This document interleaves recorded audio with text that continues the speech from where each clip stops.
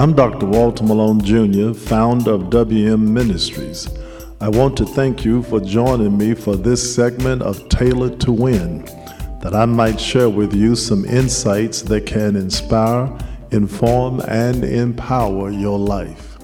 I am teaching currently this year on this particular theme, Kingdom Discipleship. I'm doing a teaching on Kingdom Discipleship. What does it mean to be a disciple of the Lord Jesus Christ?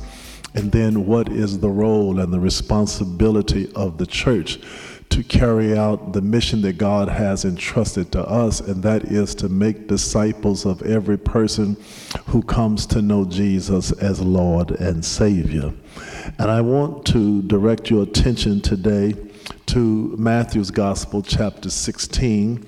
We want to look at verses 13 through 20.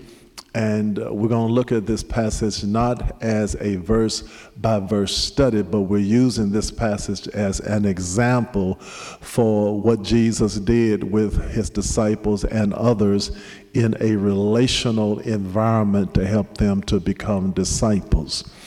Matthew 16, beginning with verse 13, reads like this. When Jesus came into the region of Caesarea Philippi, he asked his disciples, saying, "Who do men say that I, the Son of Man, am?" So they said, "Some say John the Baptist, some Elijah, and others Jeremiah or one of the prophets." He said to them, "But who do you say that I am?" Simon Peter answered and said, "You are the Christ, the Son of the living God."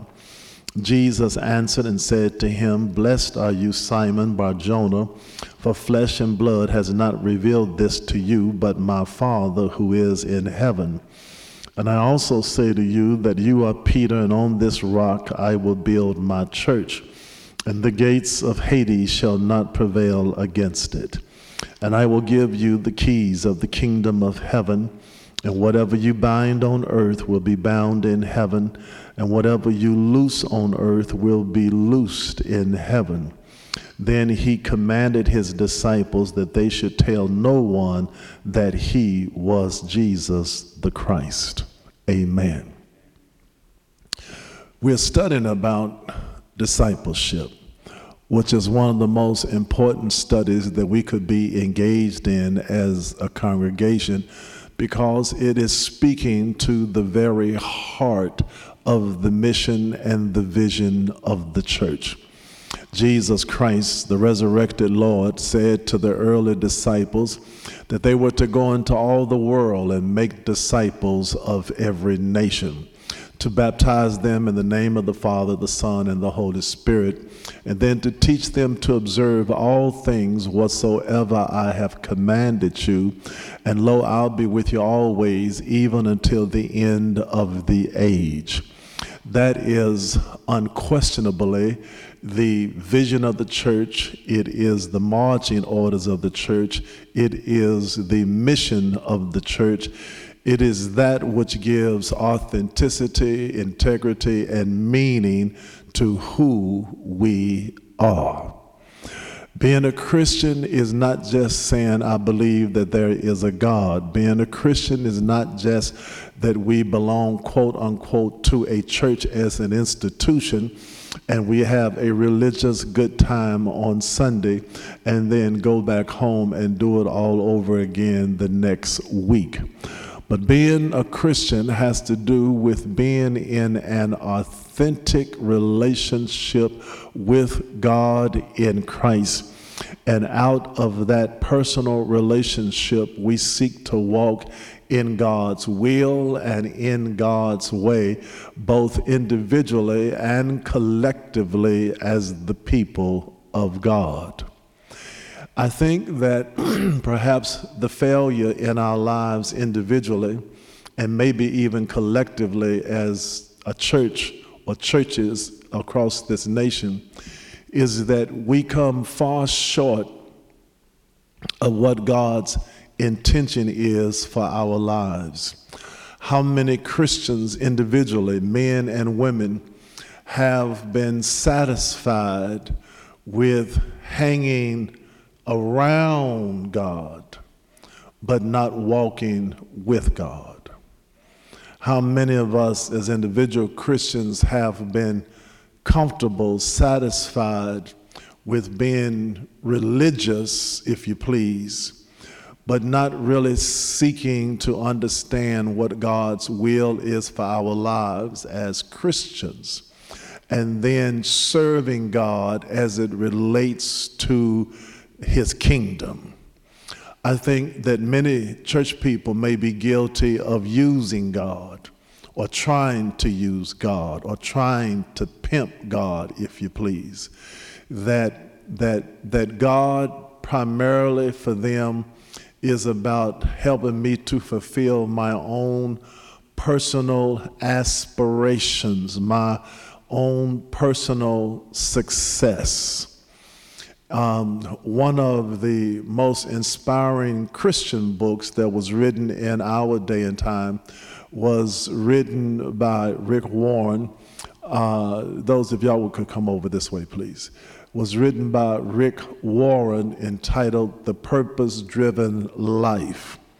Wonderful book, Rick Warren, The Purpose-Driven Life. Rick Warren is the pastor of the Saddleback Church in California.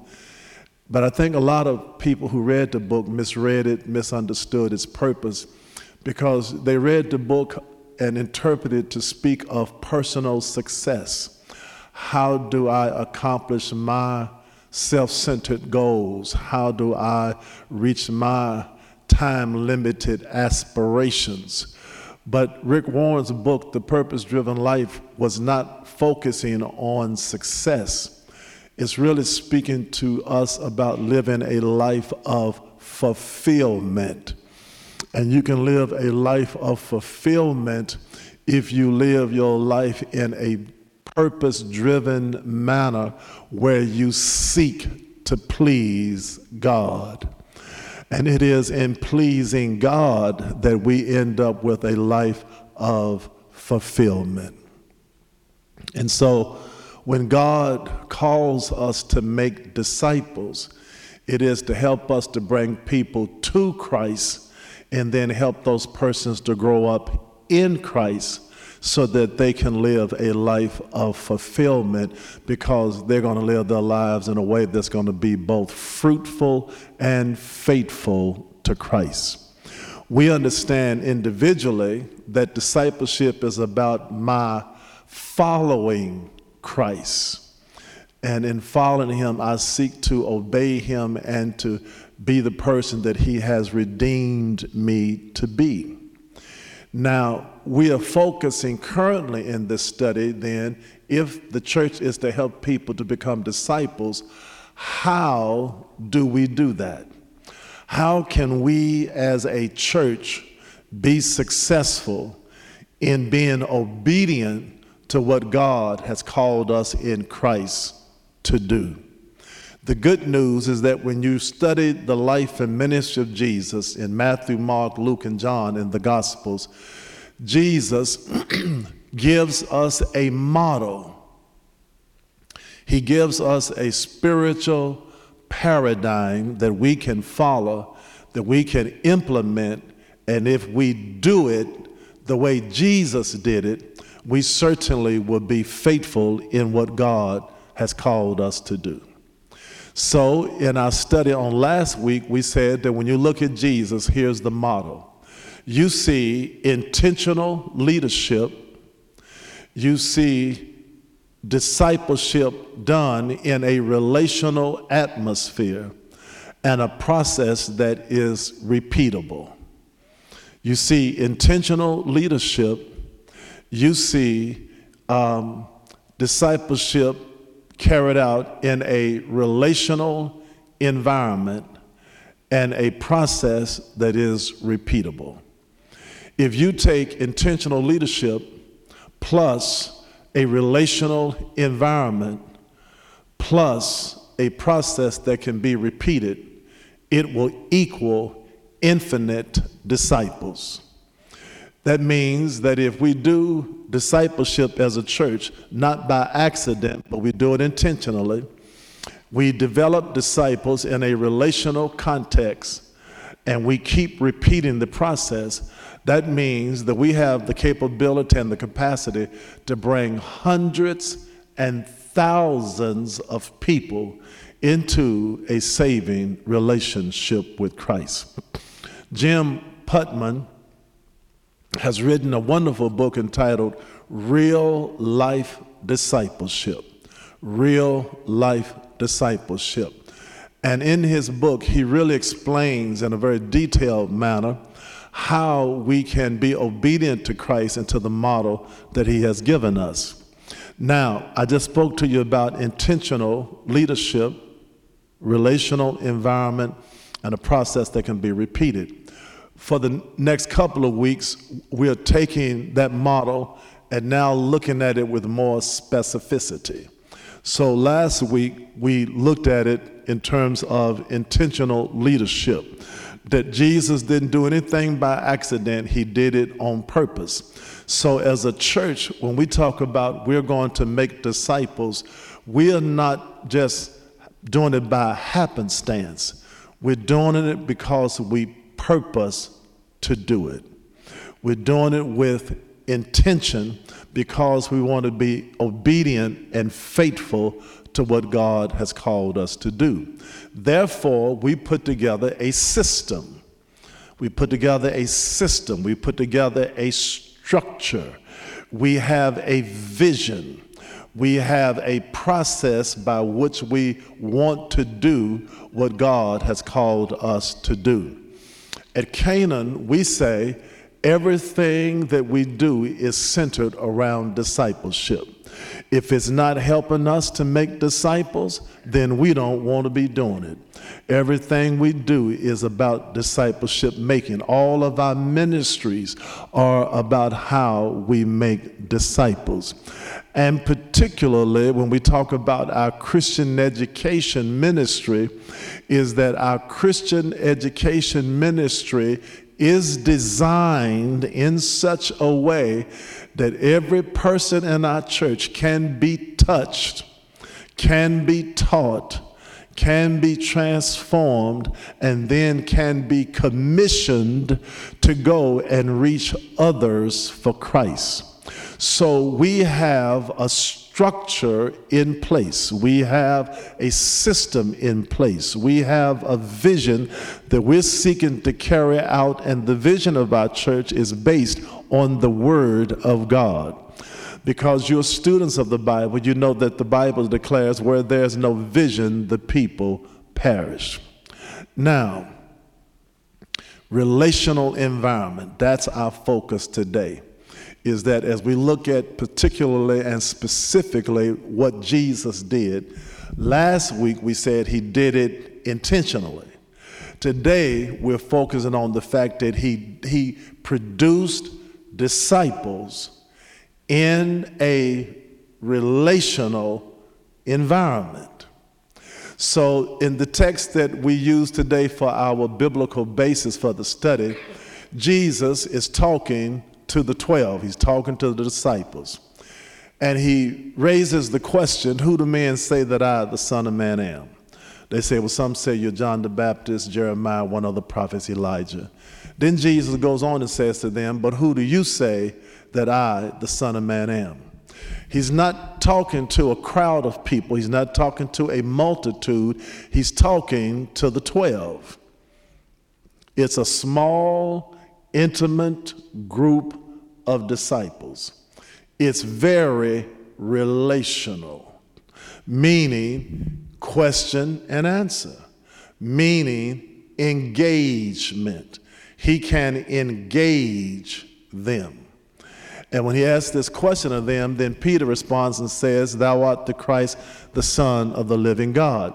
Jesus says to Peter, flesh and blood didn't reveal that to you, but my Father which is in heaven. Listen to how intimate this setting is. Listen how close it is. He's with the 12. There's dialogue. And then Jesus goes on and says, and your name is Peter, and upon this rock I'm going to build my church. The gates of hell shall not prevail against it. I'm going to give you the keys to the kingdom. And whatever you bind on earth will be bound in heaven. Whatever you loose on earth will be loosed in heaven. I'm using that story as just one example. When you read Matthew, Mark, Luke, and John, there are many other examples where Jesus was teaching people to be disciples, and he did it in a relational context. He did it in a relational context. He taught them by parables. He taught them with stories. He taught them with real life episodes and situations. Sometimes Jesus used the Pharisees and the scribes, religious people, to show them what a disciple is not. Then he took people like persons who were of low esteem, like the tax collector who came humbly before God in prayer. Or he uses the widow's mite to teach a lesson about people who placed their all on the altar. He performed miracles, and in the miracles they became object lessons for the power of God. He used different methods and different means, but everything he did was about teaching them to become disciples of Christ. It was in a relational context. So today, for the church, when we talk about how we make disciples as a church, listen very carefully to what I'm about to tell you. If in order to make disciples as a church today, we cannot be really fruitful as we need to be by doing it simply en masse. En masse. Meaning, we cannot make disciples as we need to make disciples if the only time we're getting together to impart truth into people's lives is Sunday morning in the sanctuary. That's en masse. That's too large of a group. Now, that is not to say that Sunday morning worship is not important, because Sunday morning worship is important. We all need to come together and worship God en masse, the whole church as a collective group of people, because every Sunday we're coming to give God glory, honor, and praise for his goodness and his grace in our lives on a continual basis. We come together on Sunday morning for worship because God is worthy to be praised. We come together on Sunday morning for worship because the songs of praise, the prayers that are prayed, become a rich blessing in our lives. And even on Sunday morning, as Pastor is teaching, I am imparting truth to us as a congregation, as a collective group of people, so that we are moving collectively together with spiritual symmetry. So on Sunday morning, I am not teaching the Word of God to make anybody shout. I'm not teaching the Word of God to simply inspire you. If you can think, you can shout. Amen.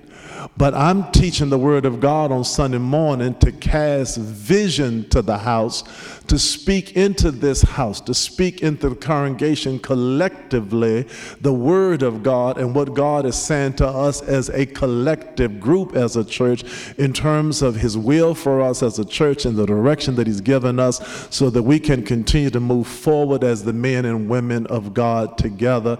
And we ought to just thank God that there's bread in this house. Amen. That's collectively. But then after Sunday morning worship, to really make disciples effectively, we need to break down into smaller groups. At the Canaan Church, we do this through our Christian education ministry through the Connection Group Bible Study.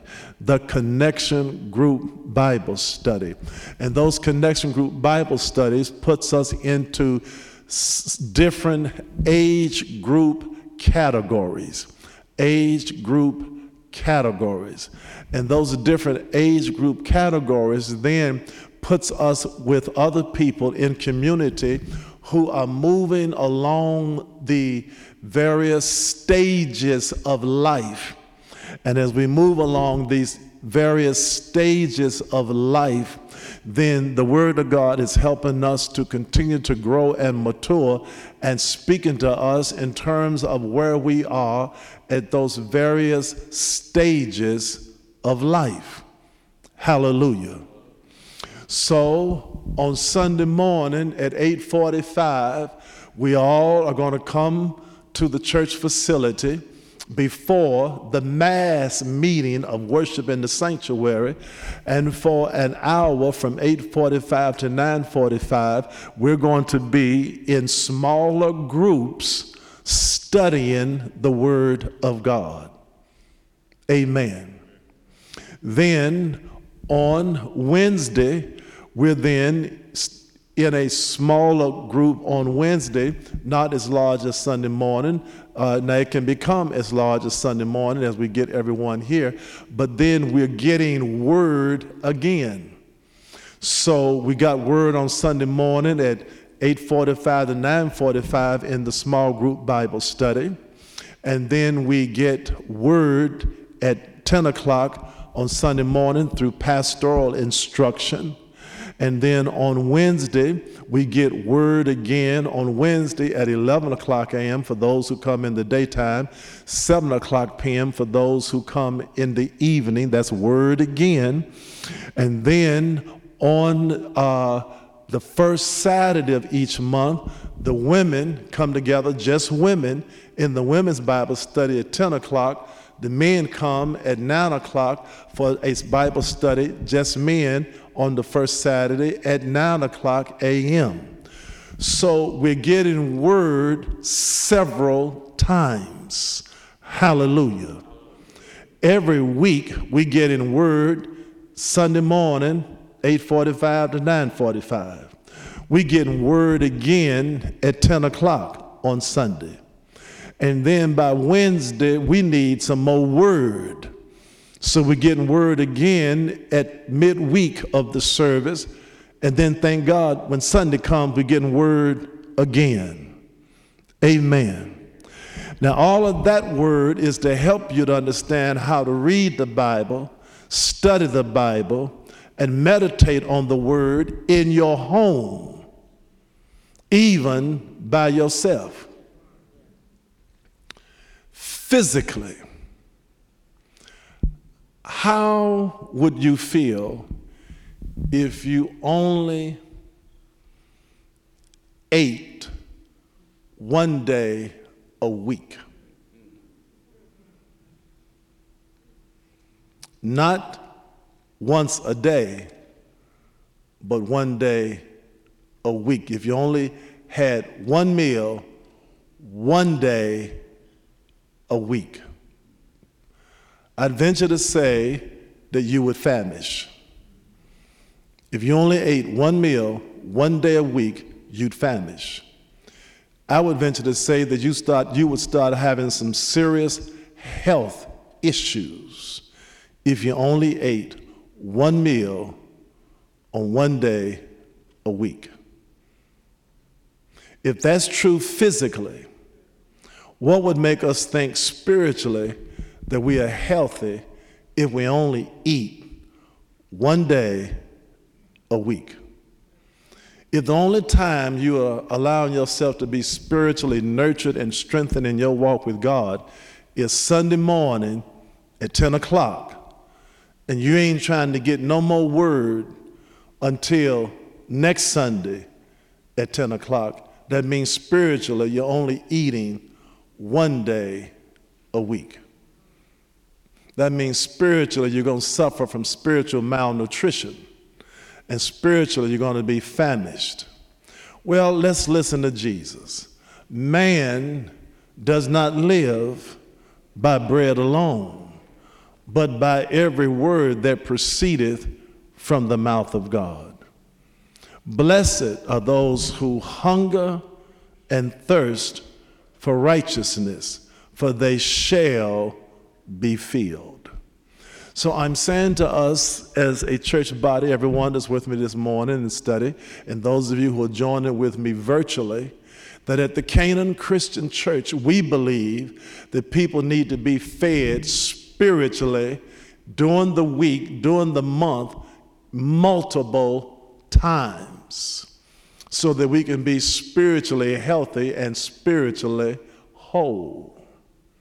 And then at the Canaan Church, we believe, and we thank God that in our worship service on Sunday morning, it's word up. That everything we do is preparing us to receive the word of God on Sunday morning and what God's going to speak into this house through the angel of this house. But then after Sunday morning, we think it is vitally important that every member of our church be present, be a part of the Connection Group Bible study, because it puts us in a smaller group setting where we can be spiritually nurtured with the Word of God. In the Connection Group Bible study, what you are able to do is you're able to build relationships. You're able to build relationships. We've got 2,500 members on our church roll. That's what we say who belongs to Canaan right now. It's about 2,500 people. To be a part of our church in a way that's meaningful, you don't have to know all 2,500. You don't have to know everybody. But you do need to know enough people that you feel a sense of belongingness. And in the Connection Group Bible study, what happens is you are able to forge and build relationships with people that you did not know. I'm not talking about building relationships with people that you have an affinity to or that you have already known through the years. I'm talking about building new relationships with people that you did not know at first, with people who you may not have some direct affinity to, but people who you understand this is a brother or sister made in the image and likeness of God, and he and I, she and I, we are on a spiritual journey together. So I thank God for the new relationships that God is blessing me to experience, where now I can help him or her, or they can help me to encourage me in my walk with God. The Bible says two are better than one. The Bible says iron sharpens iron. Let me tell you something that's real deep right now. Can I go like real deep on you? As quiet as it's kept, we need God and we need one another. If you want to know what is the greatest mistake, or at least one of them, if you want to know what is one of the greatest mistakes you can make as a so-called Christian, is to try to go through this world anonymous. Is to try to go through this world by yourself. You become easy target for the demonic.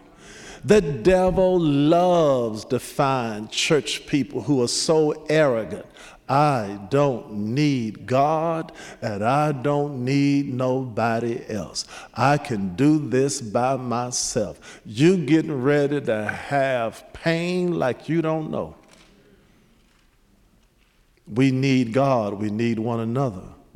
And in the Connection Group Bible study, you build significant relationships with other people.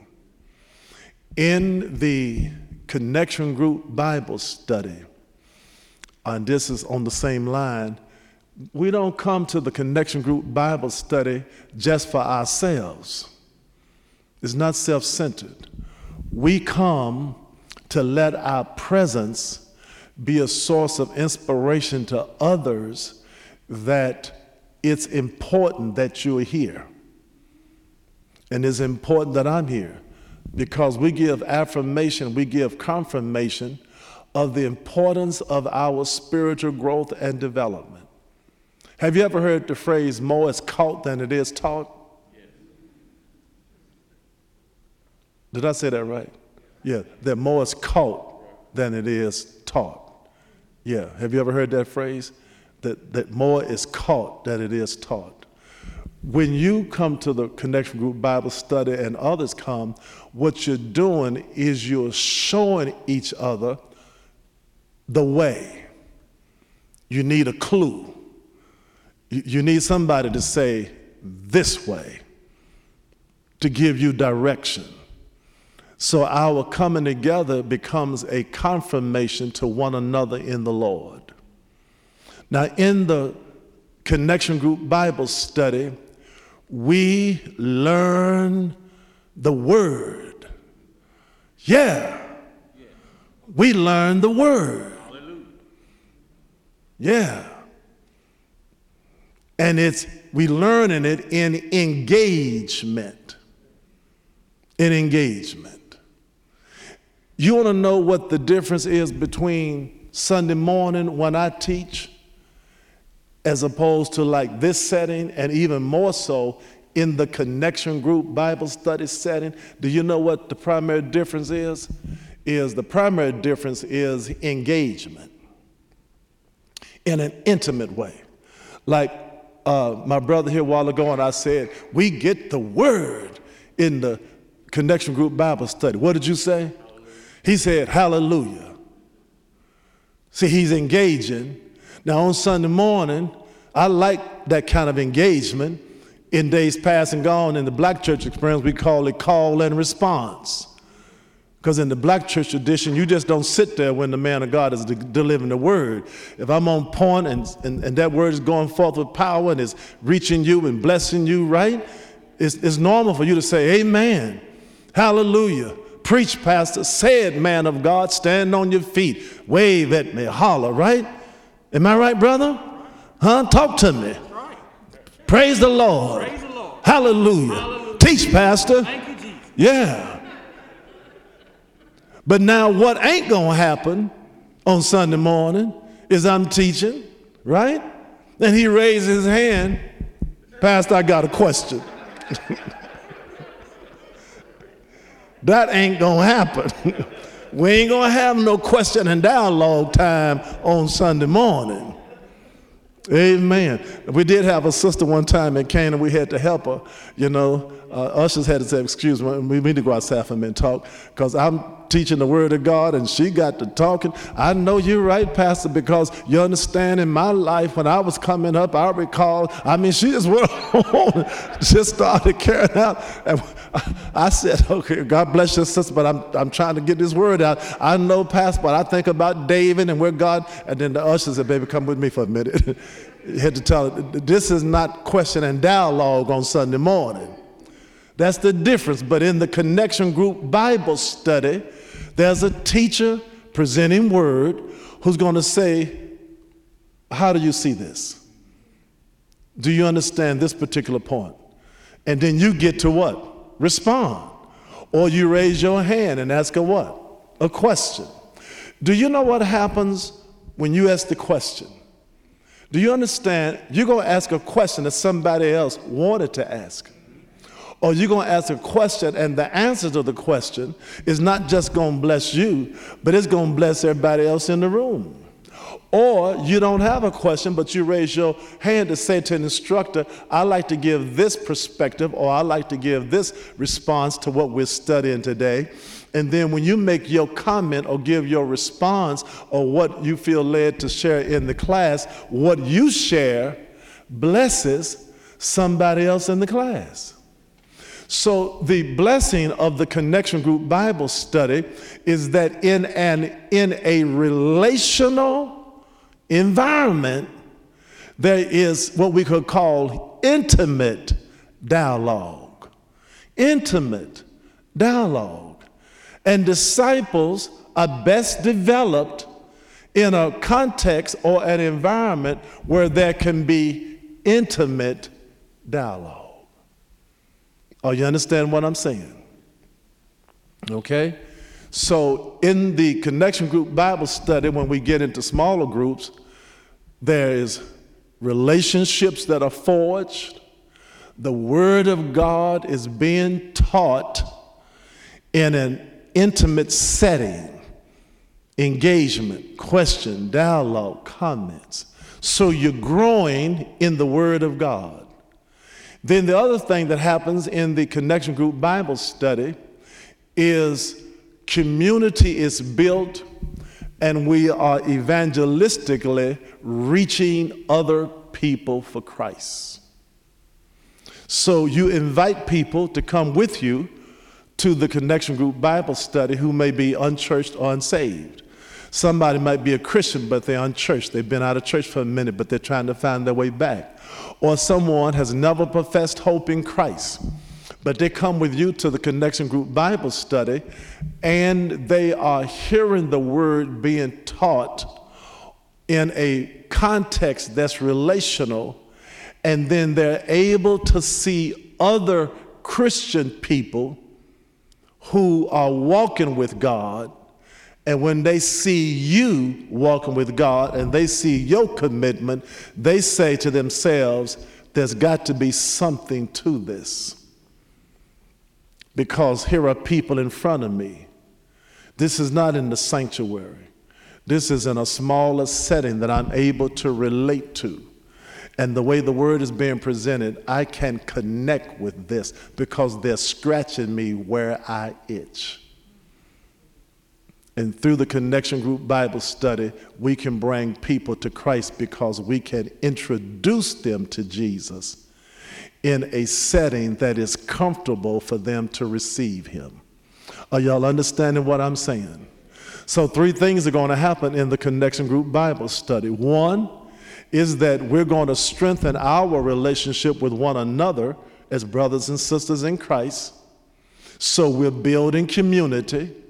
Number 2, what's going to happen is that we are growing individually and we're growing together as Christians because we're being taught the Word of God, and we're being taught the Word of God in a context that is integritous, that has accountability, and where truth is being shared. Amen. And then the third thing that's going to happen is that we're going to evangelistically bring others to Christ. Are y'all getting this? Okay. All right. And what I'm saying to you is that as a church, in order for us to continue to grow as God wants us to grow and really make disciples, we've got to do it beyond Sunday morning. In many churches, people are just satisfied with seeing someone walk down the aisle on Sunday morning in the mass worship service. The angel of the house, the man of God, the woman of God teaches a powerful word or preaches a powerful word, and people respond and walk down the aisle. And other people are sitting back saying, well, I think that was marvelous. I saw 10 people, 20 people join church this morning. I didn't have anything to do with it, but I saw people walk down the aisle. If we're not careful, ladies and gentlemen, that becomes showtime. God's house is not about a show. God's house is about worship. The question is, what are you doing as an individual, Christian man, Christian woman, through your walk with God to be obedient to what Jesus told us to do and for which He modeled before us himself. Disciples are best made in a smaller group setting. And that's why the connection group Bible study is so important. For us at Canaan, that becomes a system, a structure, wherein we're following Christ. And not only will it bless us to make disciples, but it also enables us to keep up with and to keep our hands on every person who belongs to the church. Because as a disciple, you are always growing. You're always being developed. You're always being transformed. Now, let me take you just a little bit further. And today what I'm going to do, and I'm just going to mention these three things today because we're getting close to time. And I'm going to come back and do part 2 of this study. I'll do it next Wednesday. But this is still under this study on creating a relational environment. Are y'all still with me?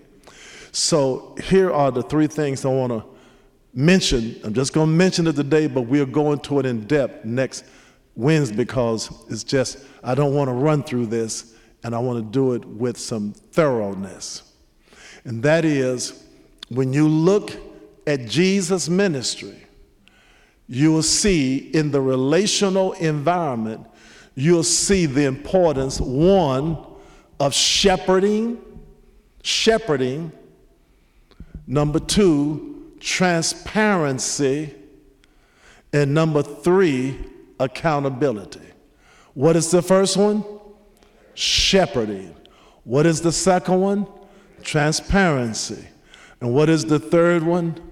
Accountability. All right? Here is my concluding statement for us today.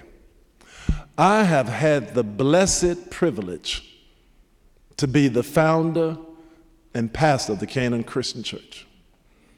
In September, I'm going to celebrate having pastored this church for 39 years. What a blessing.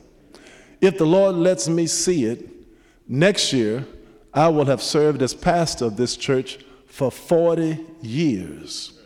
Next year is going to be a very special year for me if the Lord lets me see it, because next year I'm going to have a double celebration. Sandra, next year I celebrate that I will have been preaching for 50 years.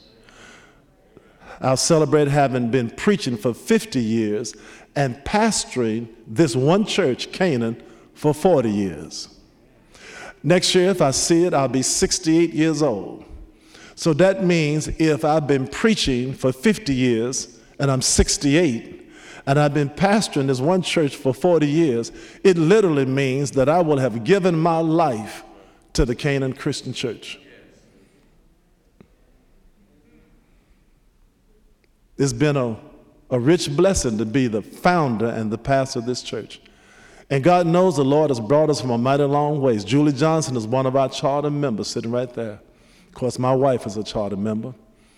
And when we started the Canaan Church, we didn't have no place to have church. No place. We didn't even have an offering bucket to put the offering in. We started with nothing but each other and God. 97 people and no place to have church. First worship service was held at Magazine Street Seventh-day Adventist Church on Magazine Street. Jackie Cubis, she's sitting there. She's one of our charter members. Look where the Lord has brought us from. 2,500 people, this beautiful facility. When we started out, our church was experiencing tremendous growth. And part of that tremendous growth was cultivated by other people helping me to develop disciples. So in the early years of this church, God blessed me to develop what we called lay ministers. Lay ministers. And we put people into tribes. And every tribe had a couple of lay ministers. I read a book by a gentleman by the name of Sutherland, and Sutherland talked about lay shepherding, which means lay people helping to shepherd the flock. As the pastor of the Canaan Church, I am a shepherd. I'm a pastor. I'm a shepherd. Jesus Christ, you know, to be the chief shepherd. So I have the responsibility as a pastor to shepherd the church. But a healthy church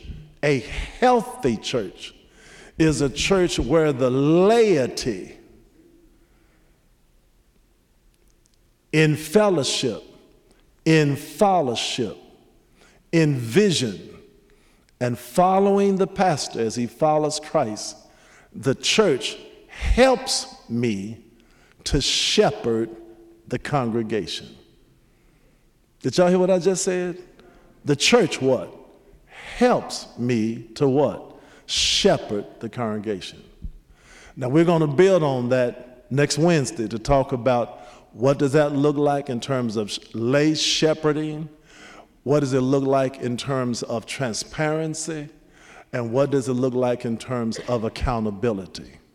But let's just close the lesson today by saying it's not just the pastor's job to produce disciples. It is the whole church's responsibility to help produce disciples. We do it best in a small group setting. So I'm encouraging each of you to be committed to the vision of this house, to be present and to be a part of the Connection Group Bible study on Sunday morning and the other times of study, and that in your commitment that you are reaching out to other people in the church family and lovingly encouraging them to join you in the study on Wednesday, to join you in their various age group Bible study in the Connection Group Bible study for their age group on Sunday morning, and let's keep producing disciples the way God would have us to do so. Amen? Amen. Thank you for sharing with us today for this segment of Tailored to Win. I pray that this word has brought encouragement and empowerment to equip you to live a faithful and fruitful life to the glory of Jesus Christ.